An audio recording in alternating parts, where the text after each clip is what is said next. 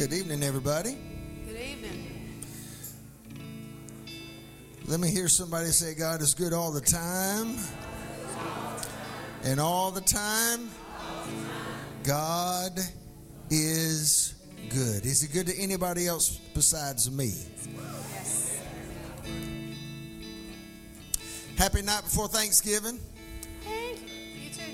I'm going to say that one more time. Happy night before Thanksgiving. How many of y'all ready for turkey? Dressing. Yes. Peas and beans out of the garden. Yes. I hope my favorite mother-in-law has some of that. Peas and beans out of the garden. She said yes. Her head is nodding. Yes. I'm a happy guy. Hallelujah. Y'all, the Lord is so good to us. Is he not?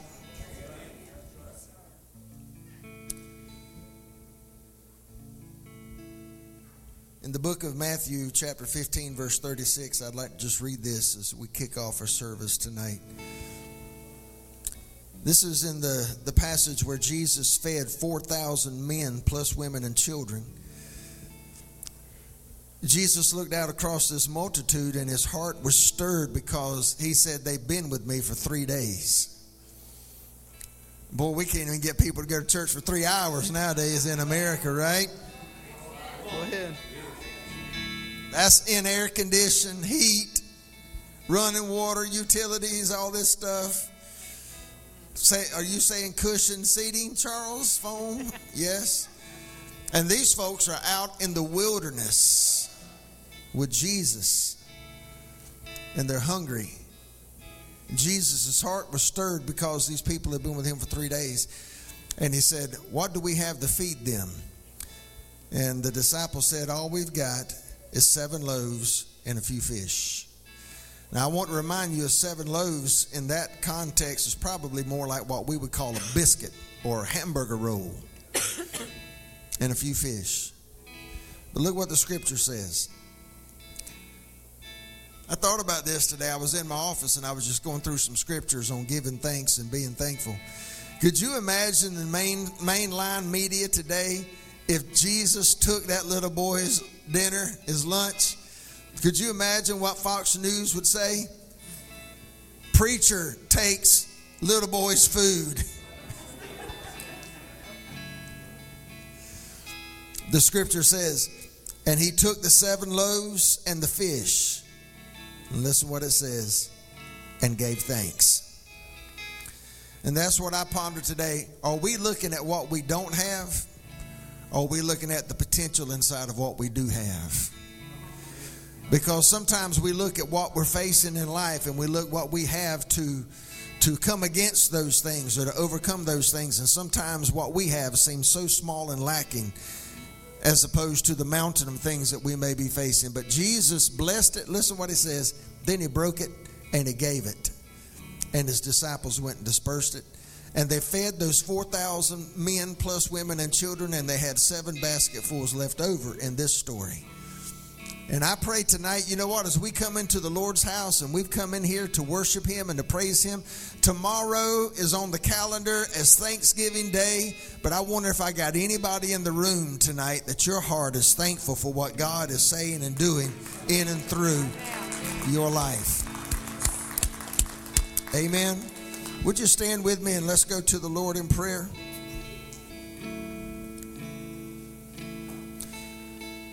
Father, we bless the name of Jesus. He endures forever. And God, we've got so much to be grateful for. Lord, even as I was pondering today, and in fact I wrote it, God help us if we get too familiar with the gospel and it no longer thrills us as the greatest thing known to man.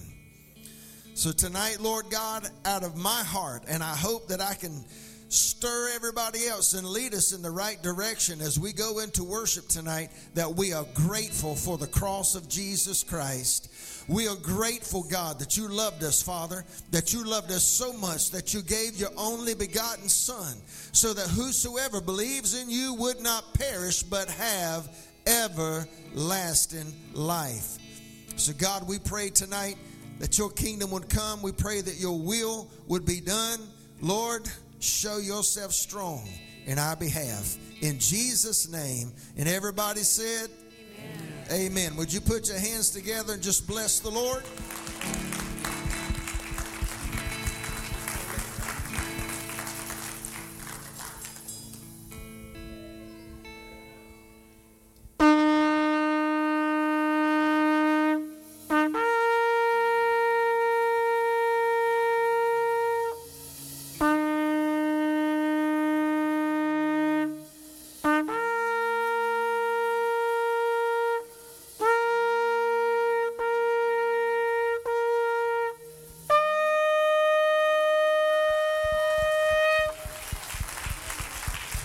Hallelujah. Are you ready to give thanks to God for who He is and all He's done? He's been so good. Amen.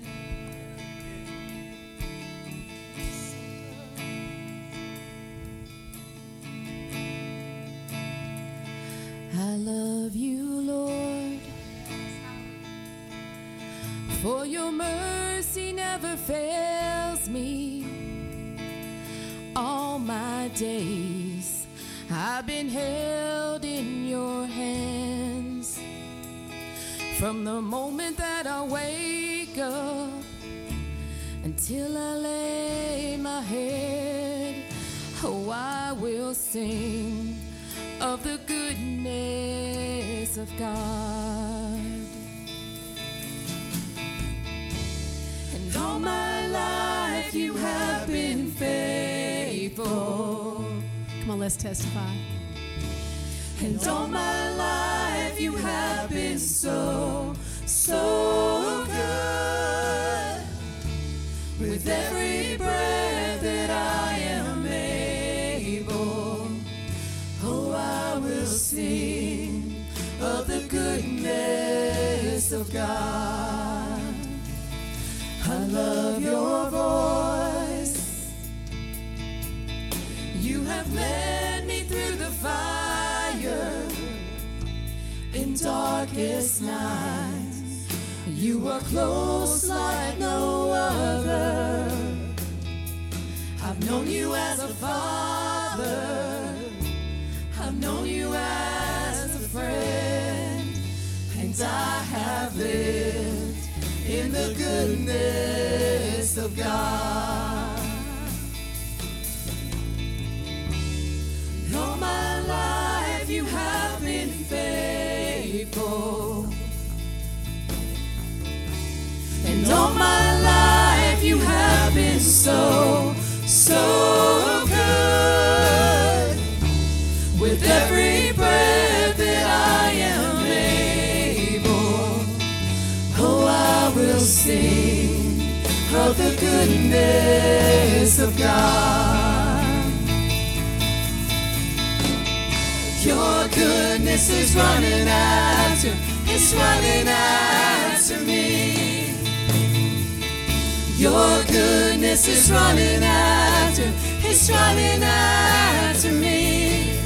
With my life laid down, I surrender now. I give you everything. Your goodness is running after, it's running after me. Oh, your goodness is running. Your goodness is running after, it's running after me. Yes, it is. Your goodness is running after, it's running after. With my life laid down, with my life laid down, I surrender now. I give you everything. Your goodness is running after, it's running after me.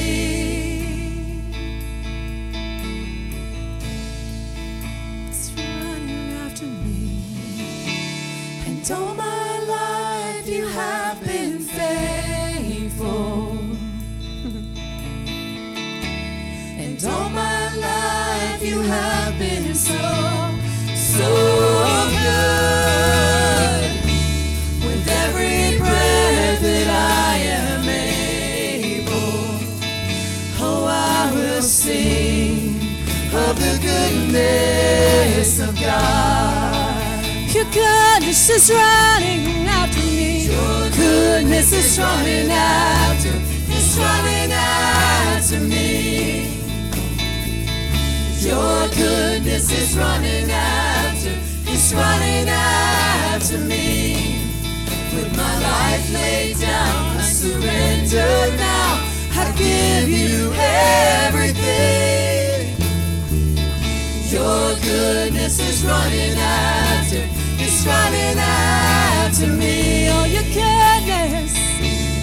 goodness is running after, it's running after me. It's running after me. Your goodness is running after, it's running after me. With my life laid down, I surrender now. I give you everything. Your goodness is running after, it's running after me. Oh, it's running after me. Come on, congregation, y'all sing out here. All my life you have been faithful, and all my life you have been so good. With every breath that I am able, oh, I will sing of the goodness of God. All my life, and all my life you have been faithful, and all my life you have been so, so good. With every breath that I am able, oh, I will sing of the goodness of God. Oh, I will sing of the goodness of God. Come on, let's sing of His goodness. Lift your voice and sing of His goodness. Oh, we thank you, Lord. We thank you, Lord. Thank you, Jesus.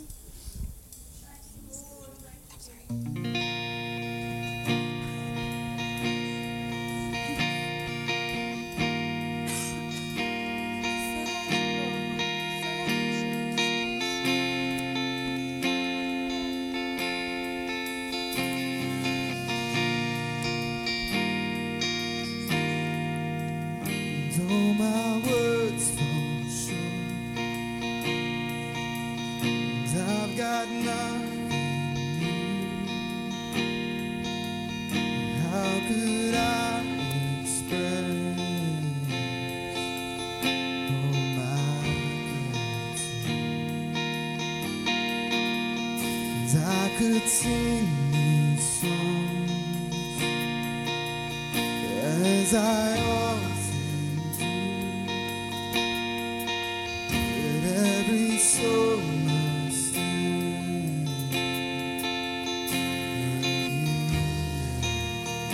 Throw it up, come on, sing it out. So I hold my hands and praise you again and again, 'cause all that I have is a hallelujah, hallelujah. And I know it's not much, and I'm nothing else fit for a king, except for a heart singing hallelujah, hallelujah.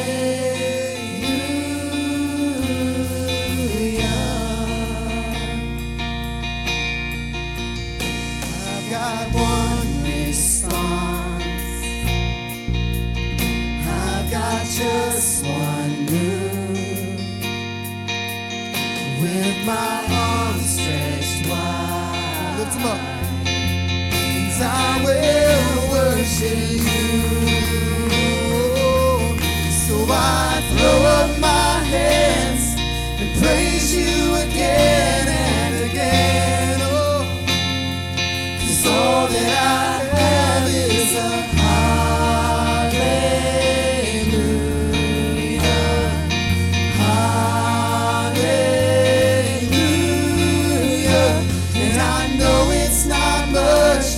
I've nothing else fit for a king, oh, except for a heart singing hallelujah,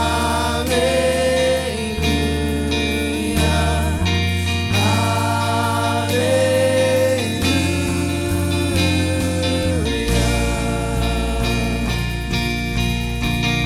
Sing it out. So come on, my soul, oh, don't you get shy on me. Got a lion inside of those lungs. Get up and praise the Lord.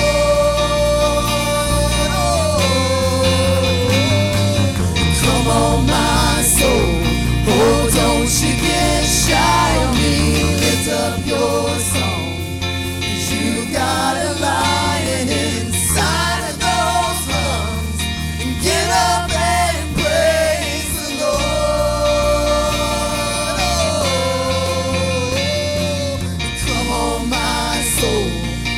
Don't you get shy on me, lift up your song, 'cause you got a lion inside of those lungs.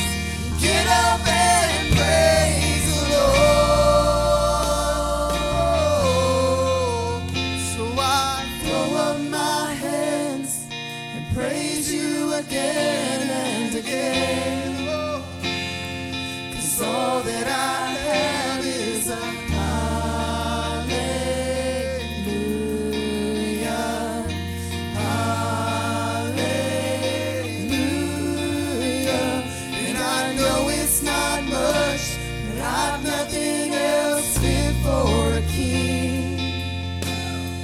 except for a heart singing hallelujah, hallelujah.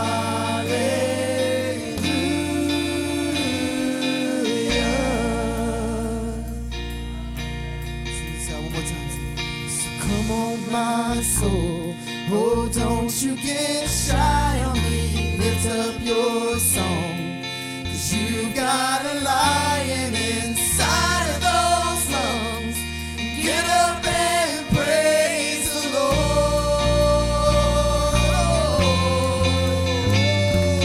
Come on, my soul, oh, don't you get shy on me. Lift up your song, 'cause you got a lion inside of those lungs. And get up and praise the Lord. So come on, my soul, oh, don't you get shy on me. Lift up your song, 'cause you got a lion inside of those lungs. So get up and praise the Lord. So I throw up my hands and praise you again and again, 'cause all that I have is a hallelujah, hallelujah. And I know it's not much, but I've nothing else fit for a king, except for a heart singing hallelujah, hallelujah. One more time, sing it out. So I throw them up. So I throw up my hands and praise you again and again, 'cause all that I have is a hallelujah,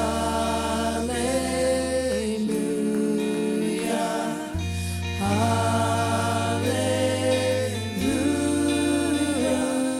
I know it's not much, and I've nothing else for a king, except for a heart singing hallelujah,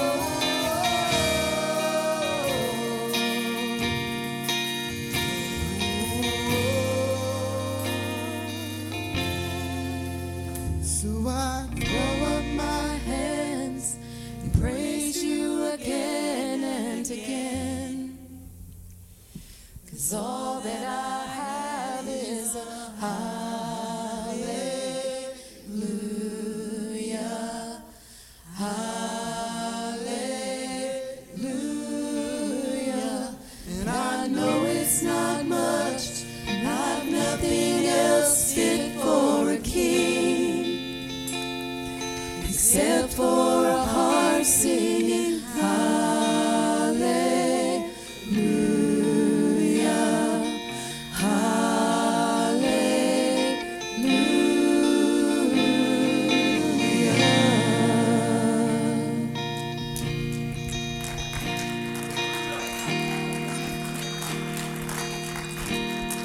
Do you have a grateful heart tonight? Let's just give him one more praise and just so thankful for what he is to us. Thank you, Father God. You are so good to us, God. You are so good to us, God, and we are so grateful for your goodness and your mercy and your love and your grace. Thank you, Father God. You are so good. Not just on Thanksgiving, but every day, God, you are good. You are good, God, and we thank you. Thank you, Jesus. You can be seated.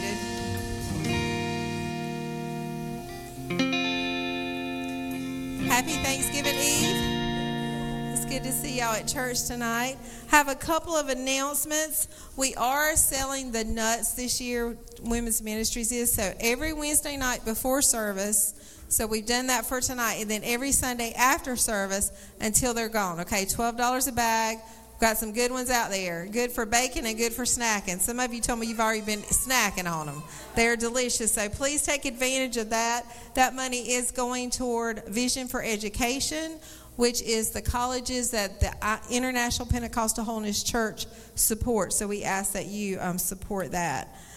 This Sunday is our Youth Investment Sunday. So, yes, let's give them a big hand. We're excited and looking forward to them sharing with us in ministry and sharing with us so that we can sow into them. Do you love your youth group? Yes. Yes. All right, so it is time to give tonight. Are you excited to give to the Lord? Are you giving with a grateful and a cheerful heart? Yes, we're going to ask our ushers to come forward. Does anybody need a tithing envelope? If you do, if you raise your hand, they can get you one. Real quickly, I think everybody's good. If you'll notice the screens, it will give you ways to give online. We know that a lot of people like to do that these days. So if you would like to give online, we do have several ways that you can do that. All right, we're going to ask you to stand as you come to present your offerings to the Lord. And I think we're going to have a CD, some music played. Okay? Thank you for giving tonight. Are you ready?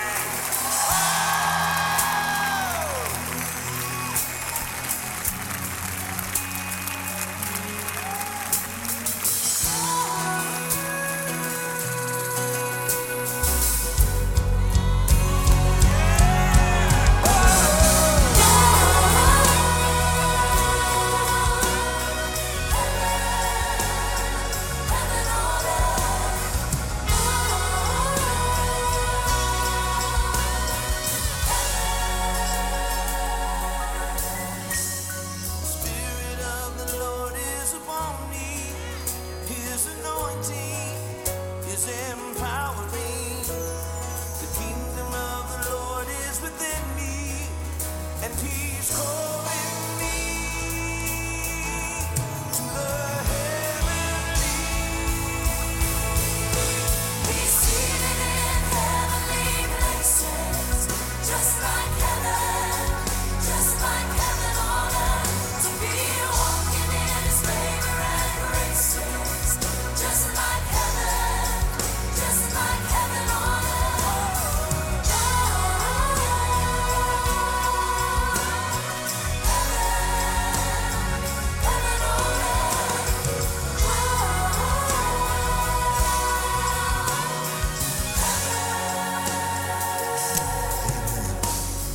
Marching in the spirit of Guys, how about y'all bring it on in and we'll go ahead and pray over this offering. Father, we thank you today for the generosity of your folks. Lord God Almighty. And now unto him who is able to do exceeding abundantly above all that you could ask or think. And God is able to make all grace abound toward you.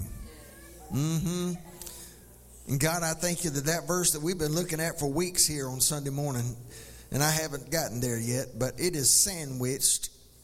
The verses below and the verses above are about giving. So, Lord, you give us grace when it's time to give, and you honor with grace the gift. So, Lord, you are able to make all grace abound toward us. And I pray tonight, Lord God, that you would honor the seed. Thank you for the sower having the seed. And we pray today for a great harvest. Pressed down, shaken together, and running over shall men give into your bosom. That's written in red. It's from you, Lord. That is a promise from you. And we acknowledge that today.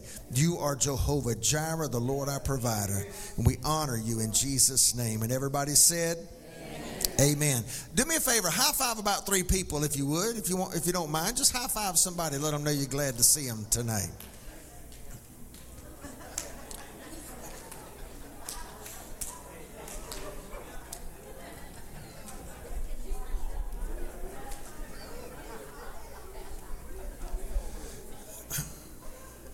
Now I need to do like 3 quick things I couldn't do when I was up here earlier because we were having some technical difficulty with the live stream, and I know I was going to have to go up there and fix that or help those guys fix it. So it's all fixed. So we need to give a big shout out to our live stream congregation tonight, our internet congregation. So y'all go ahead and do that. And there are quite a few people on there. I just checked before I came up here. And that's one of the reasons that we like to have this. Live stream, the internet now is referred to as the front door of the church because people will watch you online before they ever come visit. But it's also referred to by Carrie Newhoff as the side door of the church. You ever heard that before? The side door. That is when people can't come to church, their normal church, when they can't be there, they have other things that are pressing, they can watch it online. So it's referred to as a side door. And tonight is a great night because so many folks are traveling. Folks have family already in. Some folks are cooking and had to work all day and they're getting home and they're getting stuff ready. Some folk are in Walmart standing in line. They're going to need to watch this later and get sanctified again. Let me hear somebody say amen.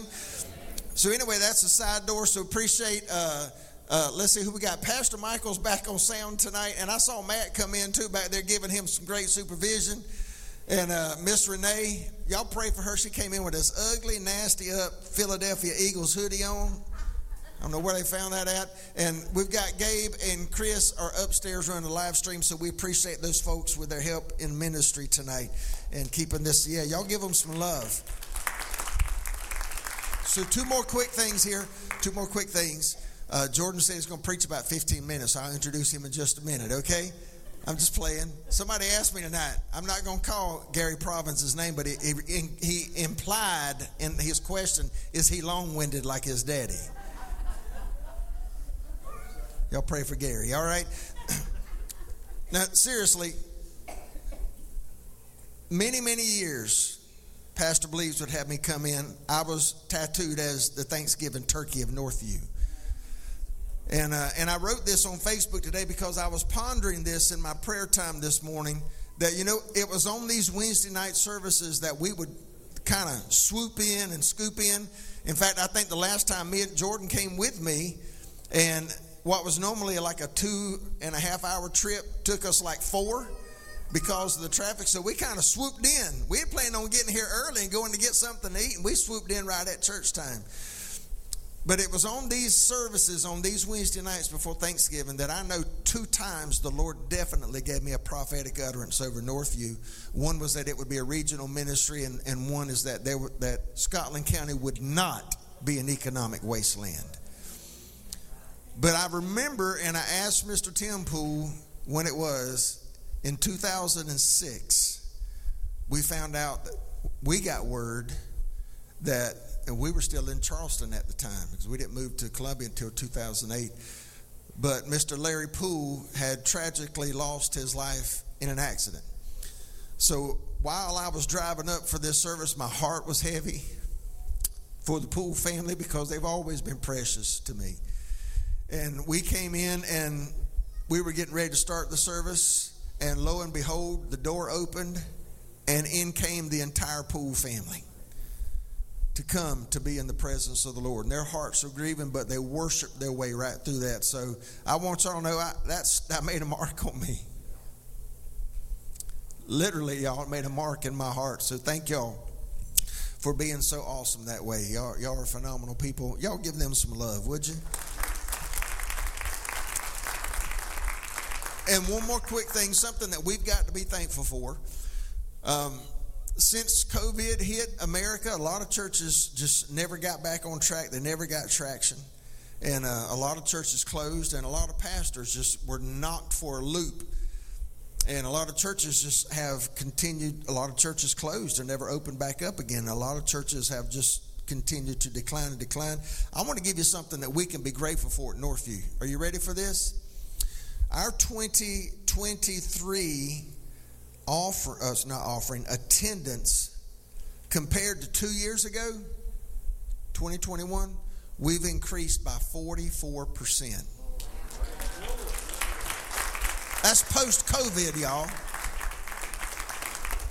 And compared to last year, when we started hitting that stride by the grace of God, we have increased over last year by 20%. So I just want to give God thanks for that, for allowing us and blessing us to be a part of a ministry that's thriving, that is thriving. And we thank God for his great goodness. Now, I owe my son Jordan and my beautiful daughter-in-law, Kate, and my precious little grandbaby, Simon, who is in the oven, who is going to be arriving here in January. So somewhere Mimi and Papa is going to be making some trips to Columbia. All right. I failed a couple of weeks ago when they were here to acknowledge them because I got caught up in the moment of the service.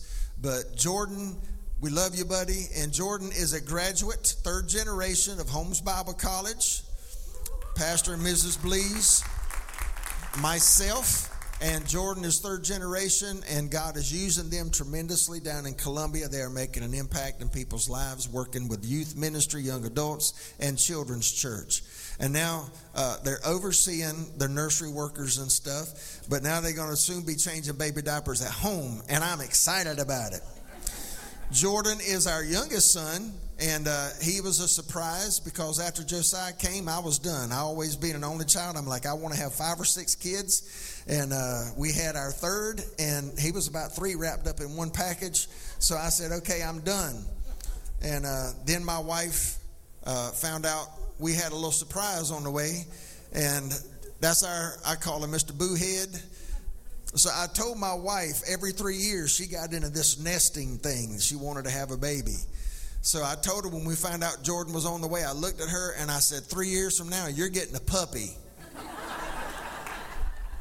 And lo and behold, I've got a picture somewhere of Jordan as a little 2-year-old or something like that, laying on the bed, laying on the couch, with a little beagle puppy snuggled up on his chest. So, yeah.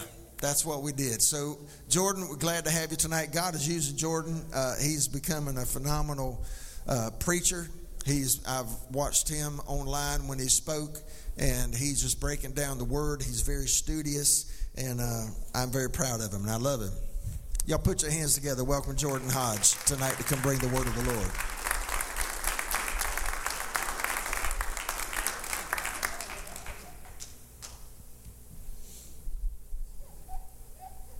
Don't do anything to embarrass your mother. That's my job. I hope everyone is doing well. It's good to be here. Again, I was here last year as well. And I have a lot of notes tonight, so I don't think I'll be too short-winded. So whoever asked that, I'm sorry. Seems like every time I preach, I had about 10 minutes to it. So I've been preaching often, so I apologize if we're here too long.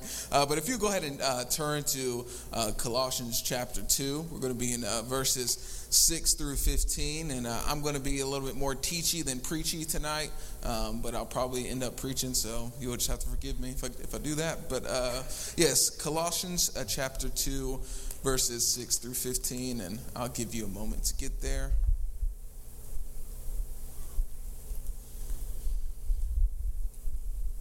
Say amen when you get there.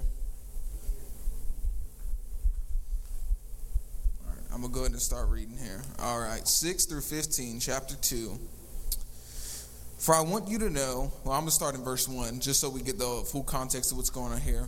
Verse 1, for I want you to know how great a struggle I have for you, and for those at Laodicea, and for all who have not seen me face to face, that their hearts may be encouraged, being knit together in love, to reach all the riches of full assurance of understanding and the knowledge of God's mystery, which is Christ, in whom are hidden all the treasures of wisdom and knowledge. I say this in order that no one may delude you with plausible arguments. For though I am absent in body, yet I am with you in spirit, rejoicing to see your good order and of the firmness of your faith in Christ. Now verse 6, this is getting in what we're going to be studying. Verse 6, therefore, as you received Christ Jesus, the Lord, so walk in him, rooted and built up in him, and established in the faith, just as you were taught, abounding in thanksgiving. See to it that no one takes you captive by philosophy and empty deceit, according to human tradition, according to the elemental spirits of the world, and not according to Christ. For in him the whole fullness of deity dwells bodily. And you have been filled in him who is the head of all rule and authority. In him also you were circumcised with the circumcision made without hands, by putting off the body of the flesh, by the circumcision of Christ, having been buried with him in baptism, in which you were also raised with him through faith in the powerful working of God, who raised him from the dead.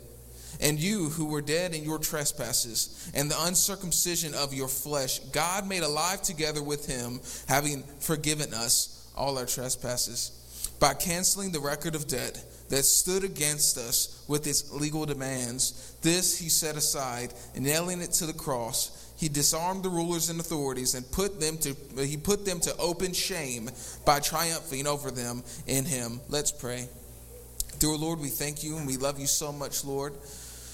Lord, if we have anything to be thankful for, it's because you have given it to us, Lord, and you have been so gracious and so merciful in our lives, Lord God. Holy Spirit, I ask that you would just speak through me, Lord, and that I would just be a mouthpiece for you, Lord, that I would be an oracle for you, Lord God. God, let us not just come here on a Wednesday night before Thanksgiving just because it's tradition and this is just what we do, Lord God, but that we're coming here, Lord, to hear your voice, Lord God. We thank you and we love you. Amen.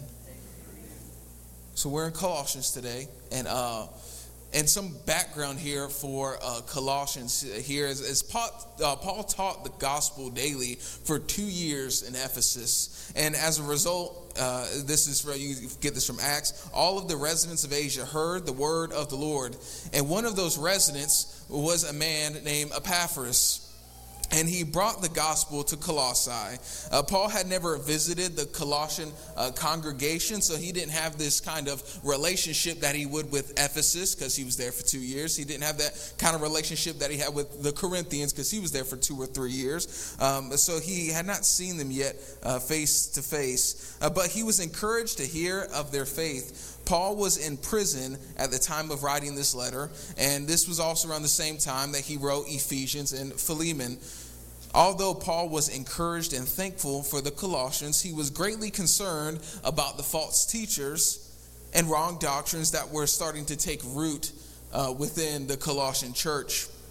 The false teaching of the Colossae mixed Christian beliefs with ideas and practices from Judaism and other pagan religions. The main theme of the letter is to be in Christ. Paul uses that term in Christ many times in the book of Colossians. And something that really just drew me to this is because we see this happening today, guys. We see this happening of really just this mixed religion. I can tell you one thing, is that God hates mixture.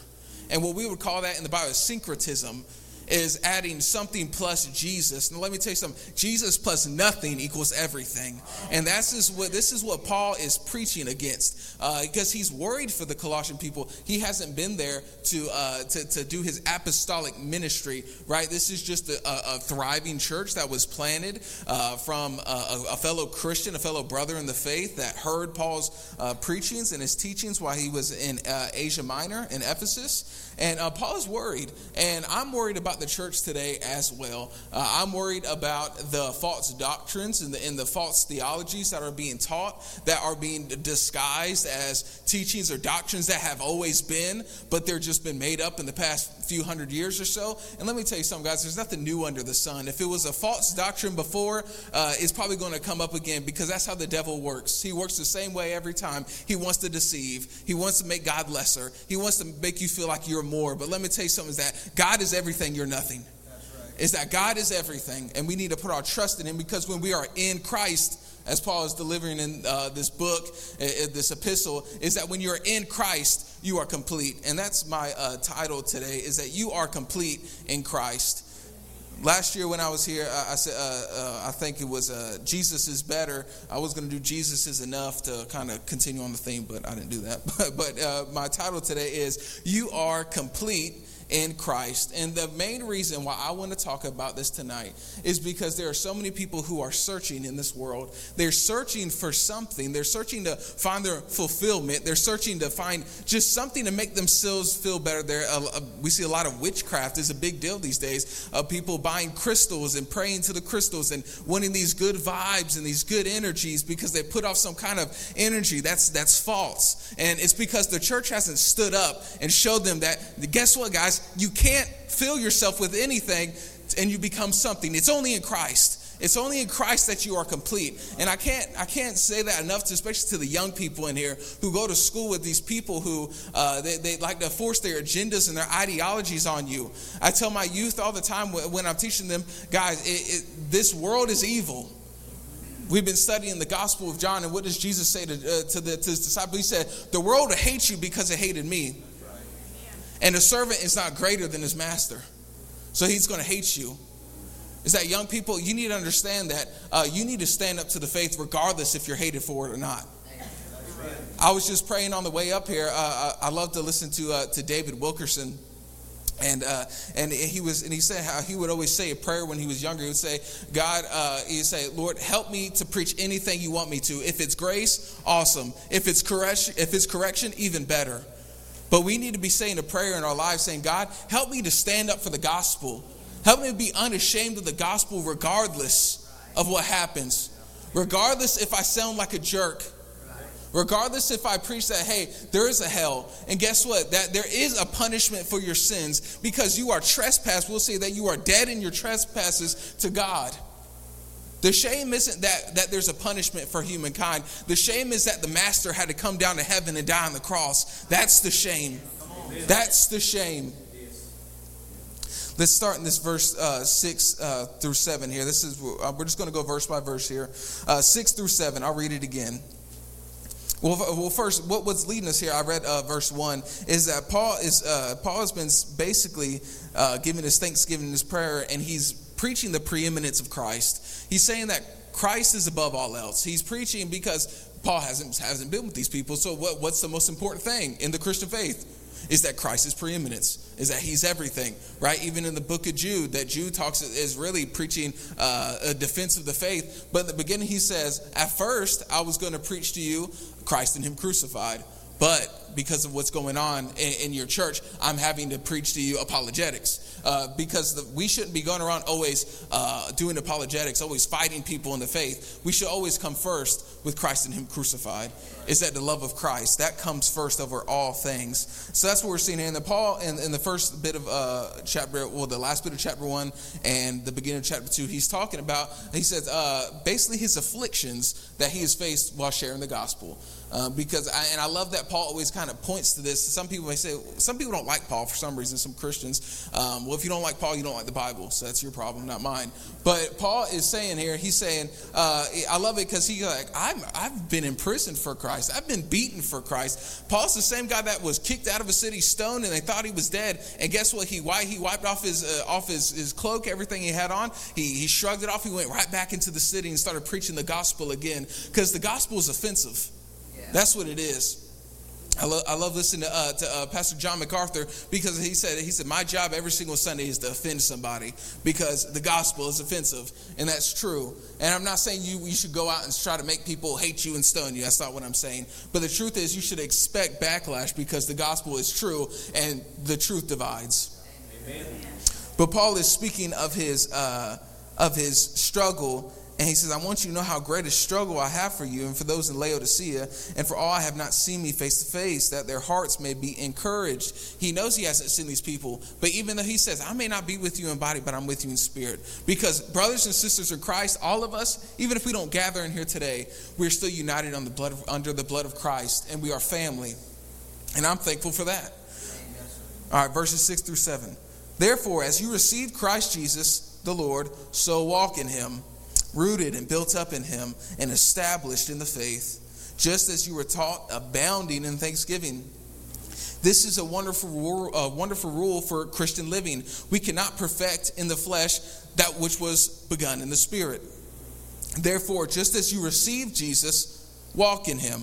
In the same way, the simple things of the Christian life provide continual and reliable spiritual fuel for growth. We always have to be reminded of the things that which we have been taught, the fundamentals. People, the fundamentals. When it comes to basic things like sports, if you play basketball, if you forget how to dribble, you're not worth much on the team now, are you? And if you forget the basic things of the Christian faith, which is loving the Lord your God and loving others, the two greatest commandments that Jesus gives us, then you're not worth much on the team. Amen. The simplicity is that we walk in Christ through the Holy Ghost. It is by the Spirit that we are born again, regenerated, and it is by the Spirit that we continue to walk the narrow way. It is all through Christ that we find ourselves complete. Why would you try to walk in the flesh, walk according to the law, walk according to I have to do X, Y, Z, or Jesus won't love me, if the way your walk began was through faith in Christ? And that's how we continue to walk in Christ and walk the narrow way, is through our faith in Christ and relying on the Holy Spirit to guide us, to prune us, to bear fruit in us. Galatians 3, 1 through 3 says, O foolish Galatians, who has bewitched you? It was before your eyes that Jesus Christ was publicly portrayed as crucified. Let me ask you only this. Did you receive the Spirit by works of the law or by hearing the faith? Are you so foolish? Having begun in the Spirit, are you now being perfected by the flesh? Being a Christian is not being on your best behavior, because you can only do that for so long. It is only a life that has been truly born again. Not this just saying, not just this Christian, this American gospel that we have, where people come down and they say, "Well, I said the prayer, I'm born again," but there's no fruit of that. There's no fruit. And Paul said, what he's saying there in that Galatians 3, he's saying, how stupid can you be? How dare you believe the lie that you have to do X, Y, and Z? You have to live according to the Jewish law. You have to be circumcised. You have to observe certain holidays to be saved, when you were saved through faith. Because guess what? You can't earn it, guys. You can't earn it. If someone told you have to earn salvation, you have to be good enough, they lied to you. That's a false gospel. It is only through your faith and repentance that Christ redeems you. Galatians 5:25 says, if we live by the Spirit, let us also keep in step with the Spirit. This is being biblically and spiritually minded.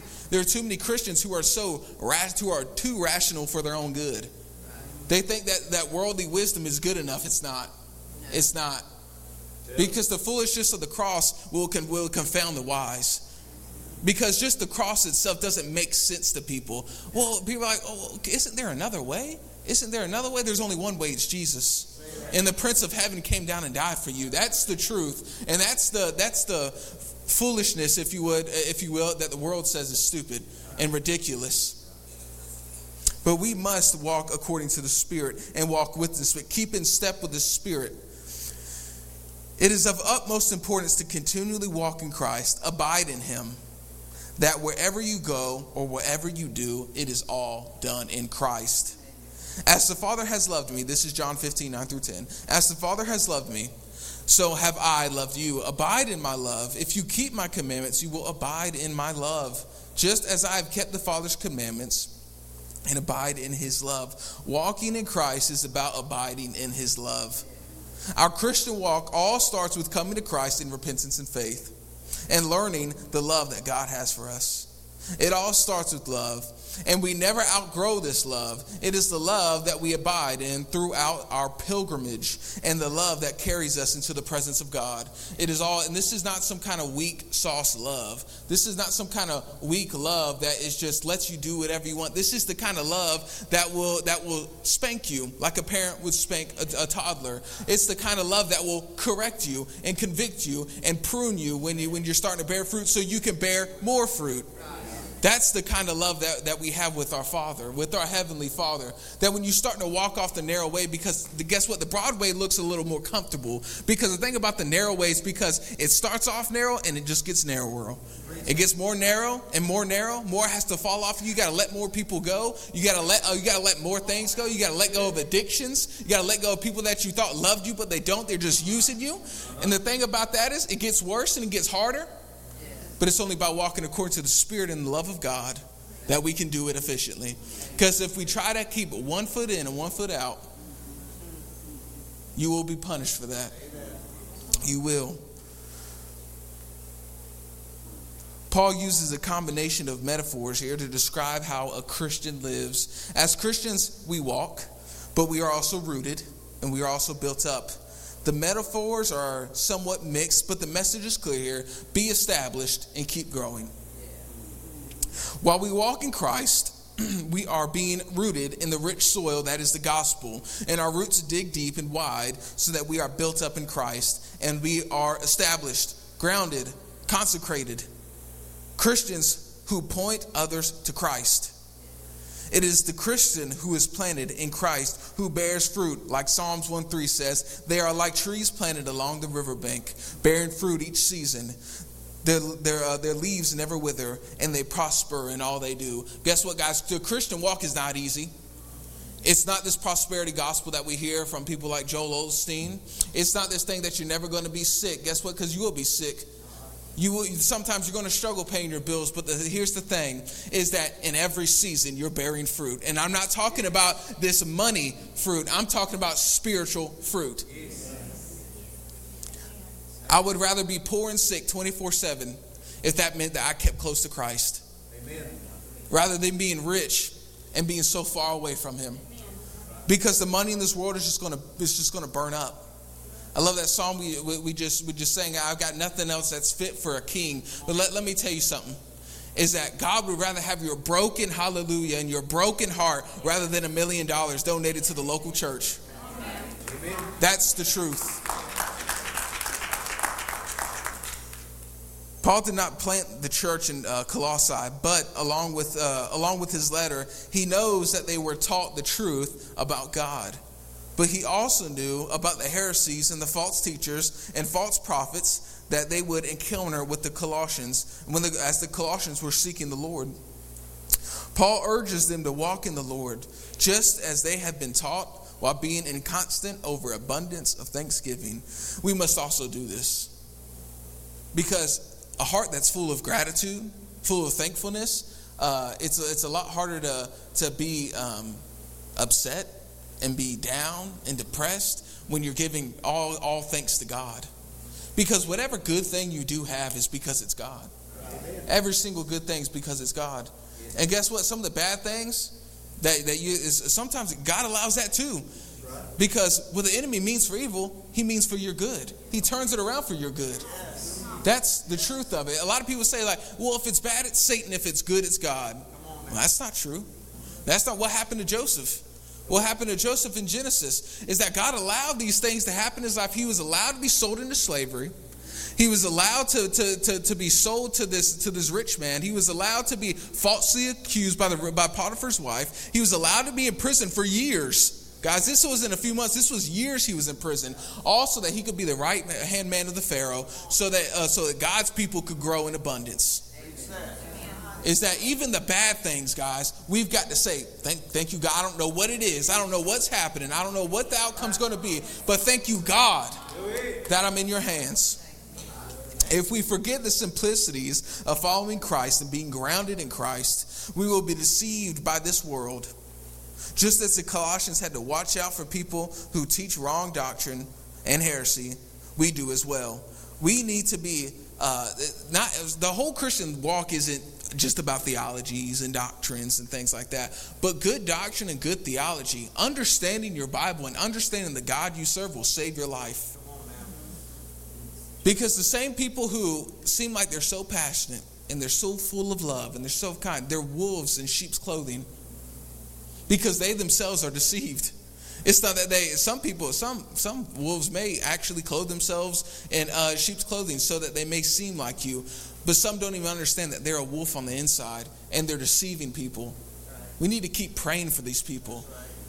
Because a lot of these people who preach false gospels and just don't preach the right, they call themselves Christians, but they don't live a Christian life and they preach the wrong things and they lead people astray. They don't understand that they actually are leading people astray. That even these people who may break our hearts, we need to continue to seek after the Lord for them and pray for them that the Holy Spirit would break their heart and they would come back to the true Christ, to the true gospel. Verse 8, see to it that no one takes you captive by philosophy and empty deceit, according to human tradition, according to the elemental spirits of the world, and not according to Christ. The false teaching among the Colossians was marked by an emphasis on philosophy and empty deceit. Most of all, it was according to the tradition of men. It had the stamp of man on it and not God.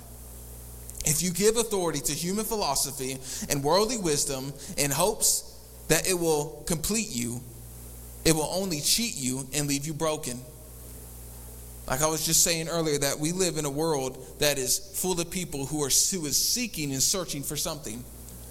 And a lot of times we fall into, a lot of people, they fall into rationale, this human rationale, this seeking of wisdom, right? Philosophy wasn't always this weird, nuanced thing of people like just sitting around the dinner table and solving the world's problems without actually lifting a finger. It started off with people who had a love for wisdom.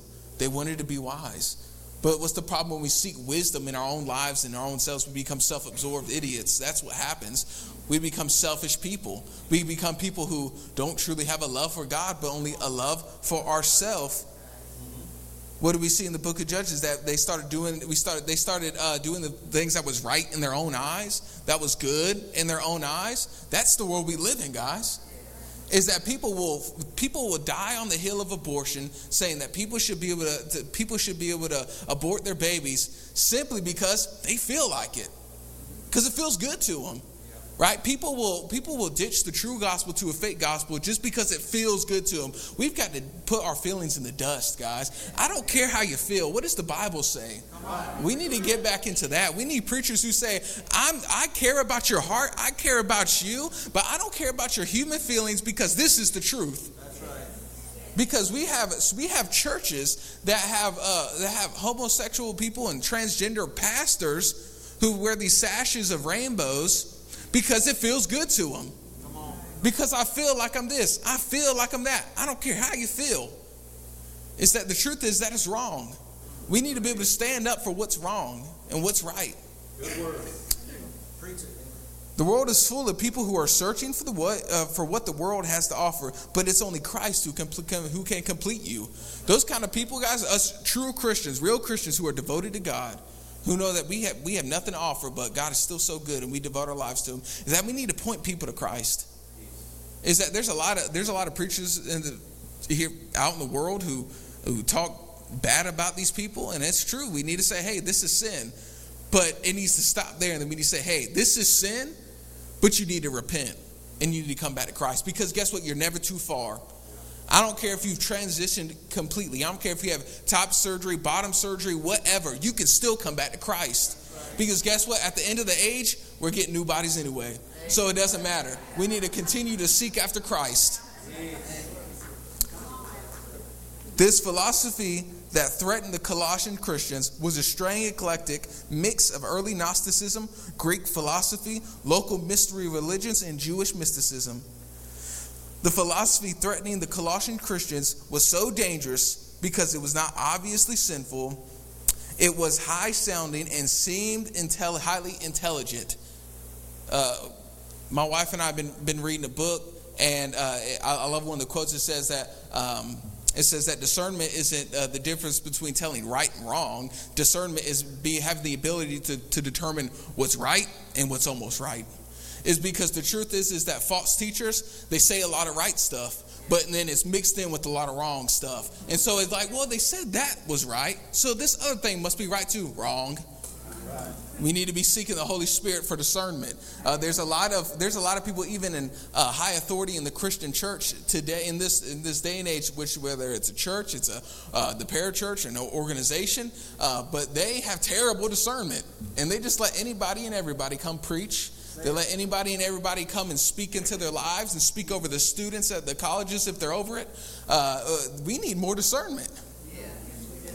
Instead of looking in the book of Revelation and then looking in today's news and trying to line it up and trying to understand what's the end times, what's the mark of the beast? Oh, I bet it's this. I bet it's a tattoo. I bet it's this. I bet it's a chip. Who cares?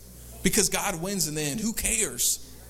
Is that we need to have true discernment, and so that we can protect our children, so we can protect our families, so we can protect our brothers and sisters in Christ, and so that we can continuously serve God without falling by the wayside because we lack discernment and we believe someone foolish. Philosophy originally had a good meaning. It simply meant the love of wisdom, but Paul used it to mean vain speculation. It is no longer the love in search of wisdom, but it is now the love of selfish intelligence, intellectual nonsense. People who gather around and solve the world's problems and the church's problems, but never lift a finger. The kind of self-love that promotes itself higher than it ought to be. There are even people who would call themselves biblical scholars who write current quote-unquote translations that people read, and they're like, oh, it's great, it's awesome. I'm not going to name names because you read what you're going to do. You do your own research. But there are people who rewrite the Bible to make yourself seem like the hero. Guess what? You're not the hero. Amen. Jesus is. When you're reading the Bible and you read that David is slaying Goliath, that's not you slaying your sin. That's Christ slaying the Satan in your sin. And you're the little Jewish boy hiding behind the brick wall peeing your pants. That's what it is that you're not the main character. Right. Christ is. Amen. And every single story from Genesis to Revelation, you're not the main character. And if you read the Bible and make yourself the main character, you're reading it wrong. I'm not saying that there's not things that you put yourself in place like, oh, I've been there, right? Because a lot of the Old Testament, you're like, I've been there. I've been like David. I've been broken. I've done wrong. And I've been called out for it. And I've been broken for my sin. That's true. That's true. You can put yourself in that picture, but you're not the main character. You're not the main character of this world either. It's still Christ. I don't care if it's the Bible or the world. You're still not the main character. This kind of philosophy in a Christian's life leads a Christian into eisegesis studies that cherry picks the Bible and makes the Bible say whatever they want it to say. And that's the most dangerous thing a Christian can do, because I'll hear this a lot. Oh, I've heard this a lot and it drives me crazy. Well, my interpretation of the Bible. Well, I will have the way I see it, the way I think it says. What? There's some open-ended stuff in the Bible that people can debate about. Sure, that's true, right? That's true. But there's a lot of things like the gospel that you can't have your own interpretation of. There's only one interpretation, and is that Jesus is God. He came in the form of a baby through a virgin birth. He lived 33 pure and perfect years, fulfilled 200 plus prophecies. That's like a 0.000000002% chance that could ever happen. And he died for you. And not only did he die, but then he rose again for you. And he took the keys from Satan, from death and Hades. And he is the victor. And as we'll get into later in the verse 15, is that he made them look foolish. He made the enemy look foolish for you. He made him look real foolish. There's a significant debate among commentators as to the exact nature of the Colossian heresy. Some see it as predominantly an expression of early Gnosticism, with some Jewish mystical elements added. Others see it as primarily Jewish mysticism with a few aspects of early Gnosticism. Whatever the exact origin or composition of this heresy, it seems clear that it has both elements. It's a lot of weird mixture going on here. The connection to early Gnosticism is clear from the way Paul brings forth his points. Gnosticism taught that God, as a perfect spirit, could not come into direct contact with the material world. Paul took care of this point to point out that Jesus is God, and he came in a body of his flesh. And this is Colossians 1:19, verse 22. It says, "For in him all the fullness of God was pleased to dwell, and through him to reconcile to himself." Did you get that? He said, "And through him, through Christ, he reconciles himself to all things, whether on earth or in heaven, making peace by the blood of his cross. And you, who once were alienated and hostile in mind, doing evil deeds, he is now reconciled in his body of flesh by his death, in order to present you holy and blameless and above reproach before him." Gnosticism taught that since God could not have direct contact with the material world, that God himself did not create the world, and he worked through lesser spirit and angels. So what do we see in here? Gnosticism, it's not good. It's heresy. It's wrong. It's not according to the Bible. It's a bunch of made up philosophical nonsense. The connection to Jewish mysticism is clear from the way Paul brings forth a few points. He says Jewish influence on Christianity emphasized dietary laws. Paul took care of saying this, that Christians were not under Jewish dietary laws. It's Colossians 2:16. Jewish influence on Christianity emphasized the observance of particular days as an obligation, right? So this is like Passover. This is just the Jewish people saying, hey, you may be a Christian. Yeah, Jesus is the Messiah. He's the Son of God. But you still have to do everything. You still have to live by the law. There's no change. There's no change, which doesn't make any sense because Christ came and fulfilled all of that. This would be the group of people Paul would call Judaizers and mutilators of the flesh because of how they would pressure Gentile Christians to be circumcised and obey the law. The Colossian heresy promoted itself as traditional. It could trace many of its ideas back to traditions among the Jews or the Greek philosophers or both. Paul here warned the tradition of men has no equal authority to the word of God. There's a lot of churches today, and especially a lot of the Catholic Church is based off of just human tradition, and it's churches like this one too. It's a Catholic and non-Catholic. It's the Protestants too. Is that we say, well, we've always done it this way, so that means it has to stay. It's gospel now. Well, that's not true. That's not true, is it? But we put such a priority on it. That's like, oh, that lady's wearing pants. She's not wearing a skirt down to her toes. She must not be a Christian anymore, right? Or this person doesn't go to our church anymore. He goes to this church down the road, and that's a bigger church. Big churches are bad. That's evil. That must mean that they're not saved anymore. I haven't seen this person come to our Cookie Friend fundraiser in a while. That person must not be a believer anymore.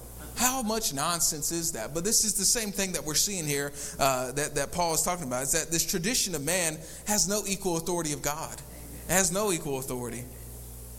False teachers, this is how you can really key on false teachers. They will usually say one of two things. They will either say, I have a new revelation of God that no one else has ever gotten. Follow me. Saying, this is new. If you ever hear someone say, this is new, run. If you hear someone say, this is straight from God, nobody has ever heard about this. Either they're really arrogant and this is something that everybody knows this is in the Bible, or they're listening to demons and they call it the Holy Spirit. That's scary. You need to run from these kind of people. Or they will say, this is the true way to follow God. This is the way it has always been. But people have just messed it up over the years.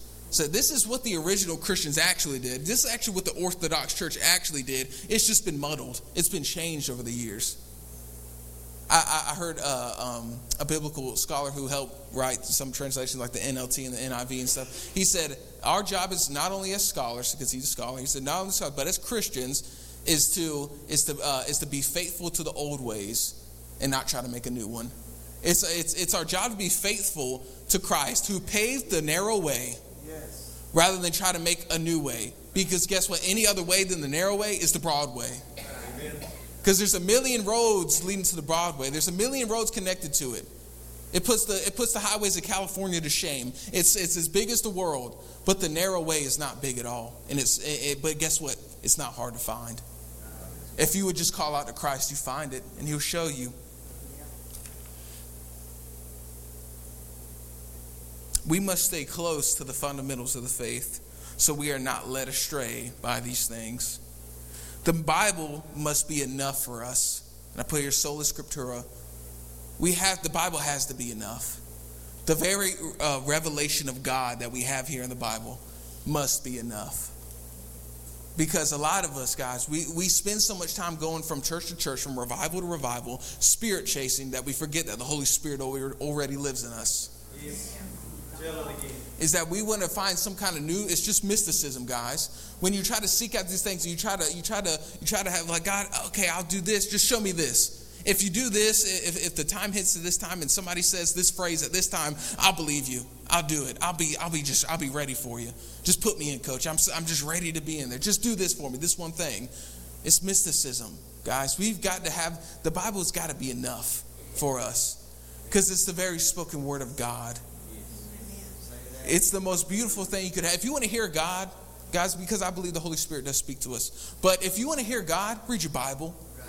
It's His word. Please read it. There's too many Christians out there who are biblically illiterate. They're stupid. They're stupid when it comes to the Bible. I've talked to people that they don't realize what's the difference between John the Baptist and John the Beloved, John the Disciple. They don't know the difference. I'm like, guys, how would John the Baptist write the book of John if he's being beheaded in the middle of Gospel of John? Doesn't make sense. But people are biblically illiterate, so they fall for anything. If you don't stand for anything, I know this is saying that very famous, if you don't stand for anything, you will fall for anything. If you don't stand on the word of God, which is the rock, because what does Jesus say? He says, the man who devotes his life to the words that I say is a man who builds his house on the rock. But the one who builds his life on, let's say, foolish philosophy, on human deceit, on human tradition, it's sinking sand. And guys, whenever that storm of life comes, you're going to be taken for a ride. If you just believe everything your pastor says, you don't read your Bible. If you believe everything Tim Hodge says, you're in the wrong. No, I'm just playing. All right. But for there's so many people, so many Christians who were like, well, I heard this TV preacher say, if I don't give $10 right now, then my faith is wrong. Guys, we've got to seek after God. We've got to seek after God in the Scriptures. We got to seek after God on our knees in our prayer closet, but also in the Word. In the Word, we've got to seek after God. The ancient Greek word translated for elemental spirits or basic principles that we see here in verse 8 is stoicheia. It is a word that can mean several different things based on its context. Here, Paul is using a way to describe the basic principles of the world, or the basic principles of life. common to both Jews and pagans, was the basic idea of cause and effect, right? You reap what you sow. And in a sense, it rules the nature and minds of men. We live under the idea that we get what we deserve. When we are good, we deserve to receive good. When we are bad, we deserve to receive bad. Paul warned the Colossians to not subject themselves to this grace-eliminating kind of thinking and to consider themselves dead to it. Because, guys, if we lived according to that, hey, if I do good, hey, karma, right?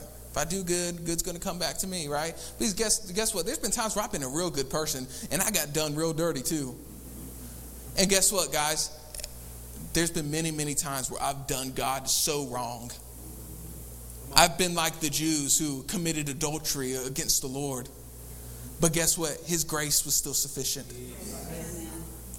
If we live our lives according to this, if we live our lives to God the way we live with people, and thinking God is just like some big person in the sky, and that he's going to, hey, if I do bad, he's going to beat the fool out of me. He's going to hurt me. Then you're living it wrong. You have a wrong idea of God. You have bad theology. And this is where bad theology goes into play, because then you start believing that God wants nothing to do with me. And then after a while, you're not even a Christian anymore, because you're like, how can I, either two things, how can I believe in a God if X happens, if 9/11 happens, right? If my dad died unexpectedly, how can I believe in a God like that? Or it's, how can I serve God if I'm so dirty? But if we understand the grace of God, that we'll get into this in just a moment, is that God took your sins and pinned it on the cross with his son. And that he loves you so dearly that even if you do mess up 1,000,000 times, he's going to forgive you 1,000,001 times, because his grace and his love is sufficient. The main thing that false teachers and cults always get wrong is their ideology or doctrine of grace. It's something you need to watch out for. It's either they say that there's just everybody's going to heaven, everybody going. You ain't got to believe in nothing. The narrow way, broad way, any kind of way, any kind of highway, 91, I don't know, somewhere. You're going to heaven regardless. That's what they're saying, right? And that's wrong. But there's also people say, hey, when you come to Christ, he only gives you a blank slate. You got to be perfect after that. You got to fulfill of all 363 Jewish laws. You got to be perfect. Guess what? That's wrong too. Amen. Is that God's grace is more sufficient than we could ever understand. It's true. But there's still a price to pay for sin. But if you trust in Christ, because guess what? He paid it for you. If you trust in Christ and you serve Christ and you say, God, I don't have much, but I have this. I have a heart devoted. That's it. That's enough. That's enough for God. Many ancient religions and spiritual philosophers did not understand the world they lived in, so they made an emphasis to try and understand astrology. To feel a need of having special understanding of the times, they believed they needed a deeper, more special understanding, deeper than what they believed Jesus could give them. It's only Jesus that completes you, guys.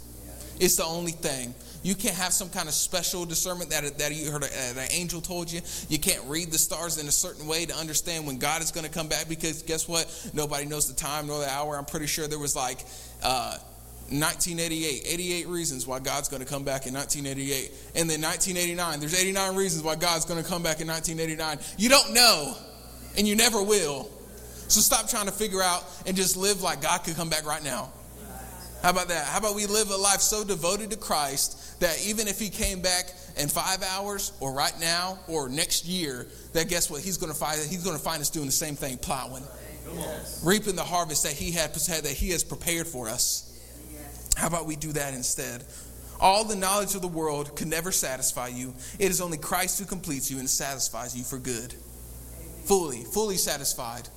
If you're in here today and you feel like, I'm just kind of going through this world, nothing much. I go to church, whatever, or I'm here because my wife or my husband took me, or my mom or my dad, whatever the case is, whatever it is, there is nothing in this world that could satisfy you. Nothing. It is only Christ who can fully quench that thirst, because he is the everlasting waters. He is the one that quenches your soul forever. He is the bread of life. He is the resurrection and the life. He is the way, the truth, and the life. You're starting to see a little trend here. He says, I am the life a lot. He is the life. He is everything. But you have to decide. You have to say, God, I'm done running. I'm done. I'm done trying to act. I'm done being two-faced. I'm done limping in both camps. One day I'm for the world. One day I'm for you. You have to continuously seek after him and put your faith in him, and he will sustain you. Verses 9 through 10. For in him the whole fullness of deity dwells bodily, and you have been filled in him who is the head of all rule and authority. For in him the whole fullness of deity dwells bodily. The very nature of God is fully present in Christ. Even when God came and he was in this human body, his name is Jesus, is that the fullness of the deity was in him. The fullness of God's omnipotence, his authority, his miracle working power, his love, his mercy, his justice, all are present and embodied in Christ because he is truly God. This is a quote from Richard Trench, which is he's a theologian from the 1800s. He said, Paul is declaring that in the Son there dwells all the fullness of absolute Godhead. There were no mere rays of divine glory which gilded him, lighting up his person for a season, and with splendor not his own. But he was and is absolute and perfect God. And the apostle uses theotis to express this essential and personal Godhead of the Son.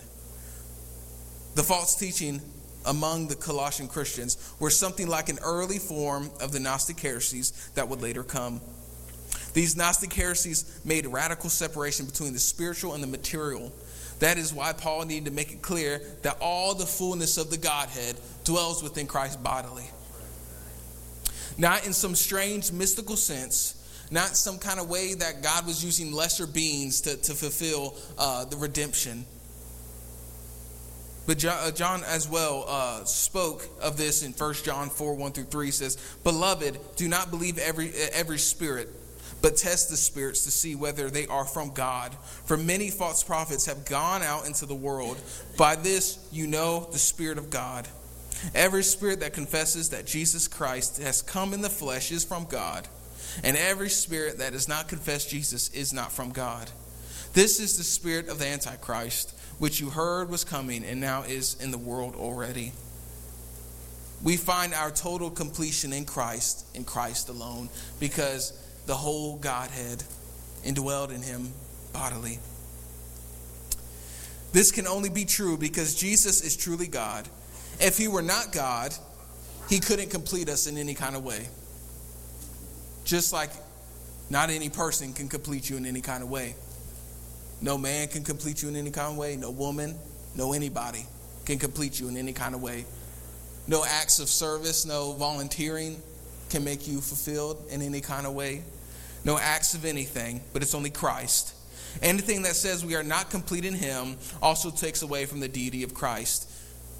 If all the fullness of God dwells in Jesus, and as believers we are united to him in a faith relationship, then we are also complete in him. Therefore, there was no need to go to false promises and attractions presented by the false teachers among the Colossians. A big thing of false teachers that there's also false prophets. And they're going to say, hey, this is going to come of this. This is going to come of that.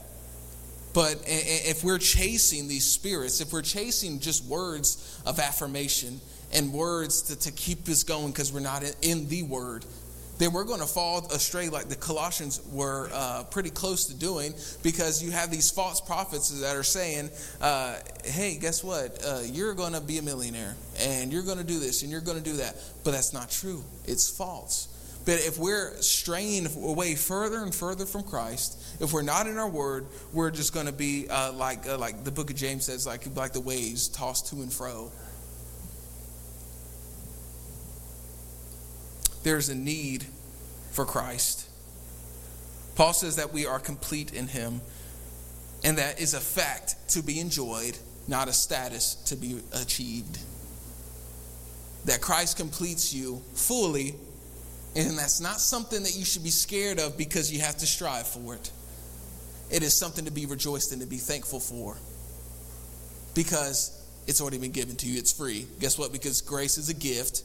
Because if it could be earned, it would be boasted about.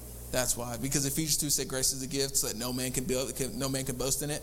Because I can promise you, if it was something that you could earn, somebody would be like, "Oh, I'm a better Christian than you. Well, I'm a super Christian. I'm this." But Paul wrote about that, didn't he? He said there are no super apostles, right? There are no Christians who are higher than another. Whether you've been saved for one day or a million years, you're both equal in Christ. In many New Testament passages, principality and power describes ranks of angelic beings, either faithful or fallen angelic beings. We see that in Romans 8:38, Ephesians 1:21, Ephesians 3:10, and Ephesians 6:12. Therefore, Paul here declares Jesus' authority over all spiritual beings. The false teaching among the Colossian Christians emphasized these lesser spirit beings, but Paul makes it clear that Jesus is far above everything else. Far above all principalities, whether good or bad. Whether it's the Archangel Michael or it's Satan himself, he's higher. He's better. He's larger.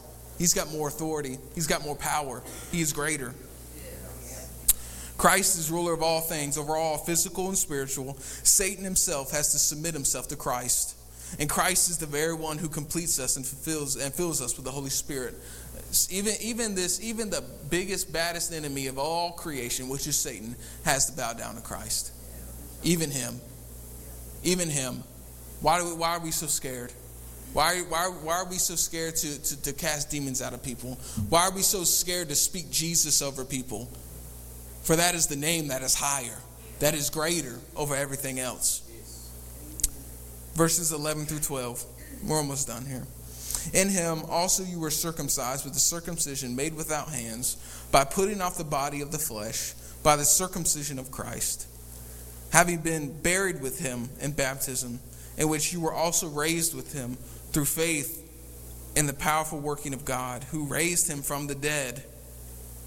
Most of the Colossian Christians were Gentiles who had never been physically circumcised. Paul assures them that they were indeed circumcised in a spiritual sense, which is even more important than physical circumcision. God is way more interested and way more concerned about your spiritual well-being than your physical. And God does heal his people. But we see a lot of miracles in the Bible with Jesus. He said every time in John when he starts to do a miracle, he says, "It is done so that they may believe." A lot of people lose their faith over loved ones who are not healed, and I feel for them. I definitely feel for people who pray for loved ones and they end up passing tragically. That's very sad. And the most important thing is that God cares about them. He is in them in their hurt. As we see, the shortest verse in the Bible is Jesus wept. And I love the context of that, because Jesus wept over Lazarus, who he knew he was going to raise from the dead. And yet he still wept for them because he still cared, even though he knew what the end result was going to be. But God is much more concerned over somebody's spiritual health than their physical. And that's something that's hard. There's a lot of hard pills to swallow in the Bible, and this is one of them. Is that he is much more concerned about you serving him and loving him and being strong in him rather than you being strong in your own body. So if you're sick, or if you deal with physical ailments that you can't seem to get past, don't be upset. Don't be upset about that. Think about the Lord, because in him, in our suffering, we identify with Christ, because Christ is the suffering Son of God. It is through Christ that we are healed, because guess what? Not everybody's going to be healed on this earth. But once we get to heaven, we are. We have a new body. The Colossian Christians had to deal with a whole variety of false teaching. Not only did they have wrong ideas about Jesus, but they also had wrong ideas about things like circumcision. Apparently, they were being taught that they had to be circumcised to be right with God. Paul makes it clear that they were circumcised by putting off the sins of the flesh. Philippians 3:2 says these are the same kind of people who would call how Paul would call evildoers, dogs, and mutilators of the flesh. And in Philippians 3:2, The circumcision of the Spirit is when we accept Christ and we crucify our flesh in obedience to him. This is the true circumcision that is far beyond the tradition of circumcision that was started with the Abrahamic covenant. Our spiritual circumcision is meant to be the putting off of the old man. The Greek word for putting off is a double compound, denotes both stripping off and casting away. The imagery of that is discarding a piece of filthy clothing. See, the thing is that we don't just get saved and we just take off the old man and we just put it down. But when we put it down, we throw it away. It's done for. It's gone. That's not us anymore. We're dead to it. Like at one point we were dead in our trespasses. We are now dead to our sin. Paul says that these Gentiles find their true circumcision in their baptism and devotion to Christ. Christians don't need to be circumcised, but they should most definitely be baptized. Not saying that baptism is a way of salvation, like some people would believe, but baptism is simply the outward acknowledgement of, hey, I'm following God, and no one else can stop me. Is that I'm dead to my sin, just like Jesus was dead on the cross, and I was resurrected from coming out of baptism as Jesus was resurrected out of the grave. Even the Old Testament acknowledges that there are two types of circumcision. One of the body that signifies the covenant, and one of the heart that signifies devotion. Sincere baptism shows that the real circumcision of the heart has taken place. We identify with Christ's death and resurrection in our baptism, and we identify with him in our suffering for his name's sake. Paul ends verse 12 by saying, in which you were also raised with him through faith in the powerful working of God, who raised him from the dead. This demonstrates that Paul understood that the power of regeneration was not baptism or received by the act of baptism, but received through faith in the powerful working of God. It is all through God. It is through Christ we are complete, and it is not in anything we can do. You can't add anything to your salvation. The only thing you add to your salvation is your sin. That's the only thing. You cannot add to it. You cannot earn this thing. It is through grace alone. Verses 13 through 15. And you who were dead in your trespasses and the uncircumcision of your flesh, God made alive together with him, having forgiven us all our trespasses, by canceling the record of debt that stood against us with its legal demands. This he set aside, nailing it to the cross. He disarmed the rulers and authorities and put them to open shame by triumphing over them in him. Verse 13a says, and you who were dead in your trespasses and uncircumcision of your flesh. This is the place of every person before they are raised with him through faith in the working of God. As Paul described in Colossians 2:12, before we have new life, we are dead. The Bible has many descriptions of men and women set apart from Christ, and this is one of the strongest. A sick person may need a doctor, but a dead person needs a Savior. You are dead to your sin. We have downplayed the potency of sin so much. We have made it seem just like, oh, I messed up. Sorry. But if sin is enough to go to hell, it's a big deal. It's a big deal. And we need to hate our sin and love Christ. Because guess what? If you're drowning out in sea and you're just struggling, someone can throw a little lifeguard float and you can grab it and you'll be okay. But a dead person can't even raise a finger. Right. Is that it is Christ completely that saves you. You aren't 50% good and you need a little sprinkle of Jesus to become 100%. You're 0% good and you need 100% of Christ in your life. Amen. That's what you need. We need to understand the gospel a little more deeply here. We are not only made alive, but made alive together with him. It is true that he gave us life. If it is true that, this is a quote from C.H. Spurgeon. It is true that he gave us life from the dead. He gave us pardon of sin. He gave us imputed righteousness. These are all precious things. But you see, we are not content with them. We have received Christ himself. The Son of God has been poured out onto us, and we have received him and appropriated him. Before we have new life in Christ, we are dead in our trespasses. A trespass is a specific kind of sin, overstepping a boundary. We are dead because we overstep God's boundaries in our sin and rebellion. We can't make ourselves alive, but God can make us alive together with Jesus. We can never be made alive apart from Christ. These legal demands that Paul speaks about has in mind of a list of our crimes, our moral debt before God.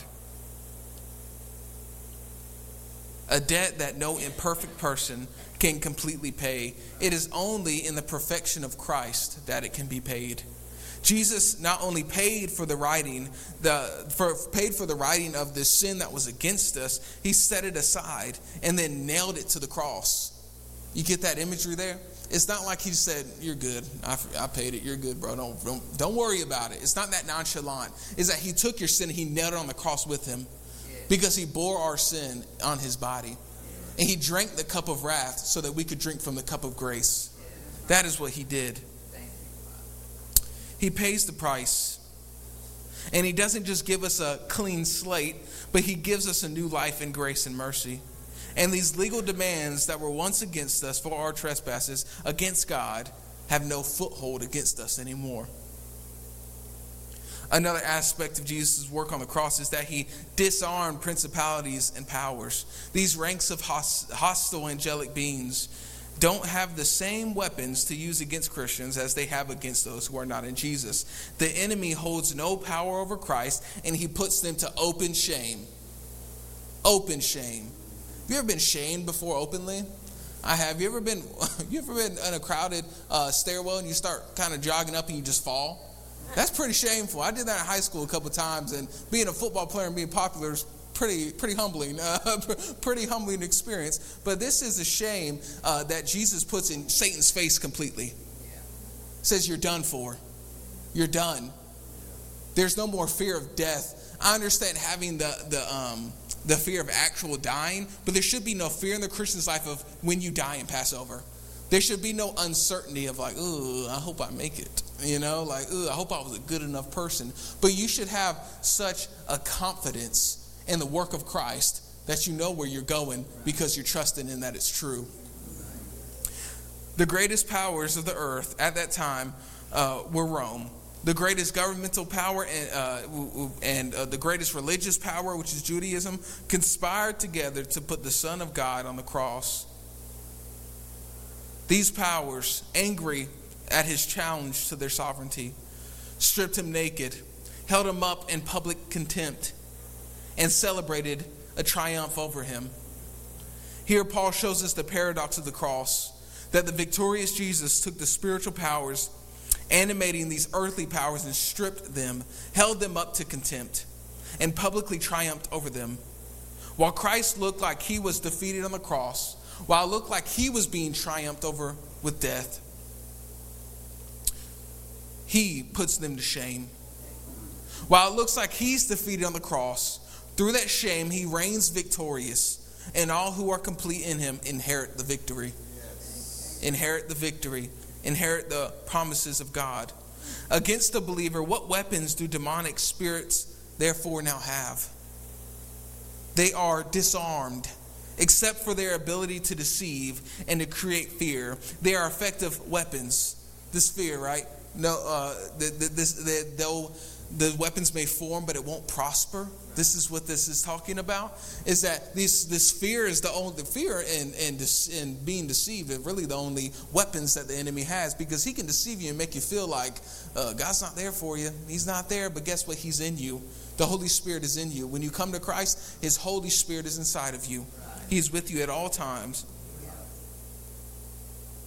This fear is an effective weapon, but they are not tangible weapons at all. Demonic spirits only have power towards us that we grant them by believing their lies. The weapons are in our hands, not theirs.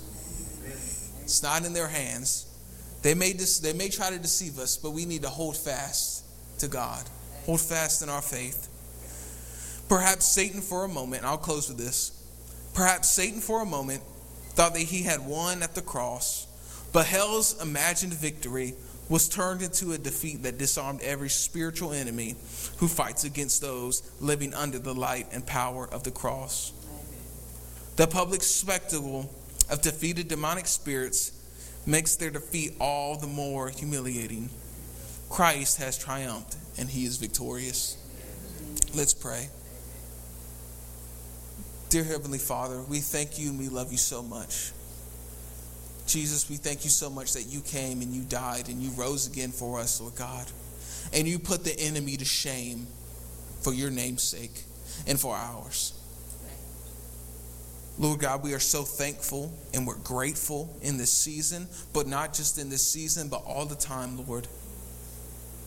We thank you so much, God. We thank you so much that nothing else can complete us but you do. That you complete us when we do not deserve it, Lord. We are just broken vessels, and yet you make us whole. Lord God, I just ask that you would touch everyone's heart in here, Lord God.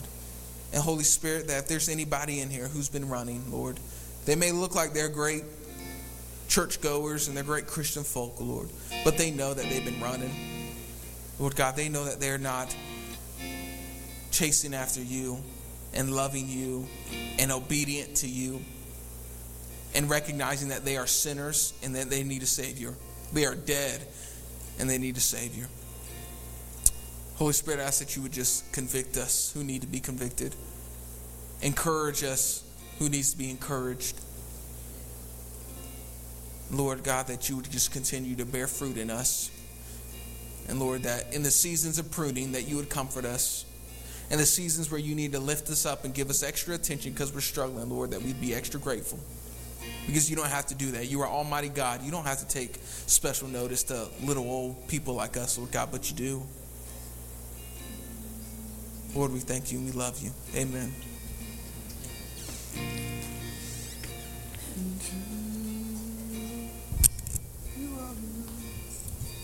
How many of you are grateful for some solid teaching from the Word of God tonight?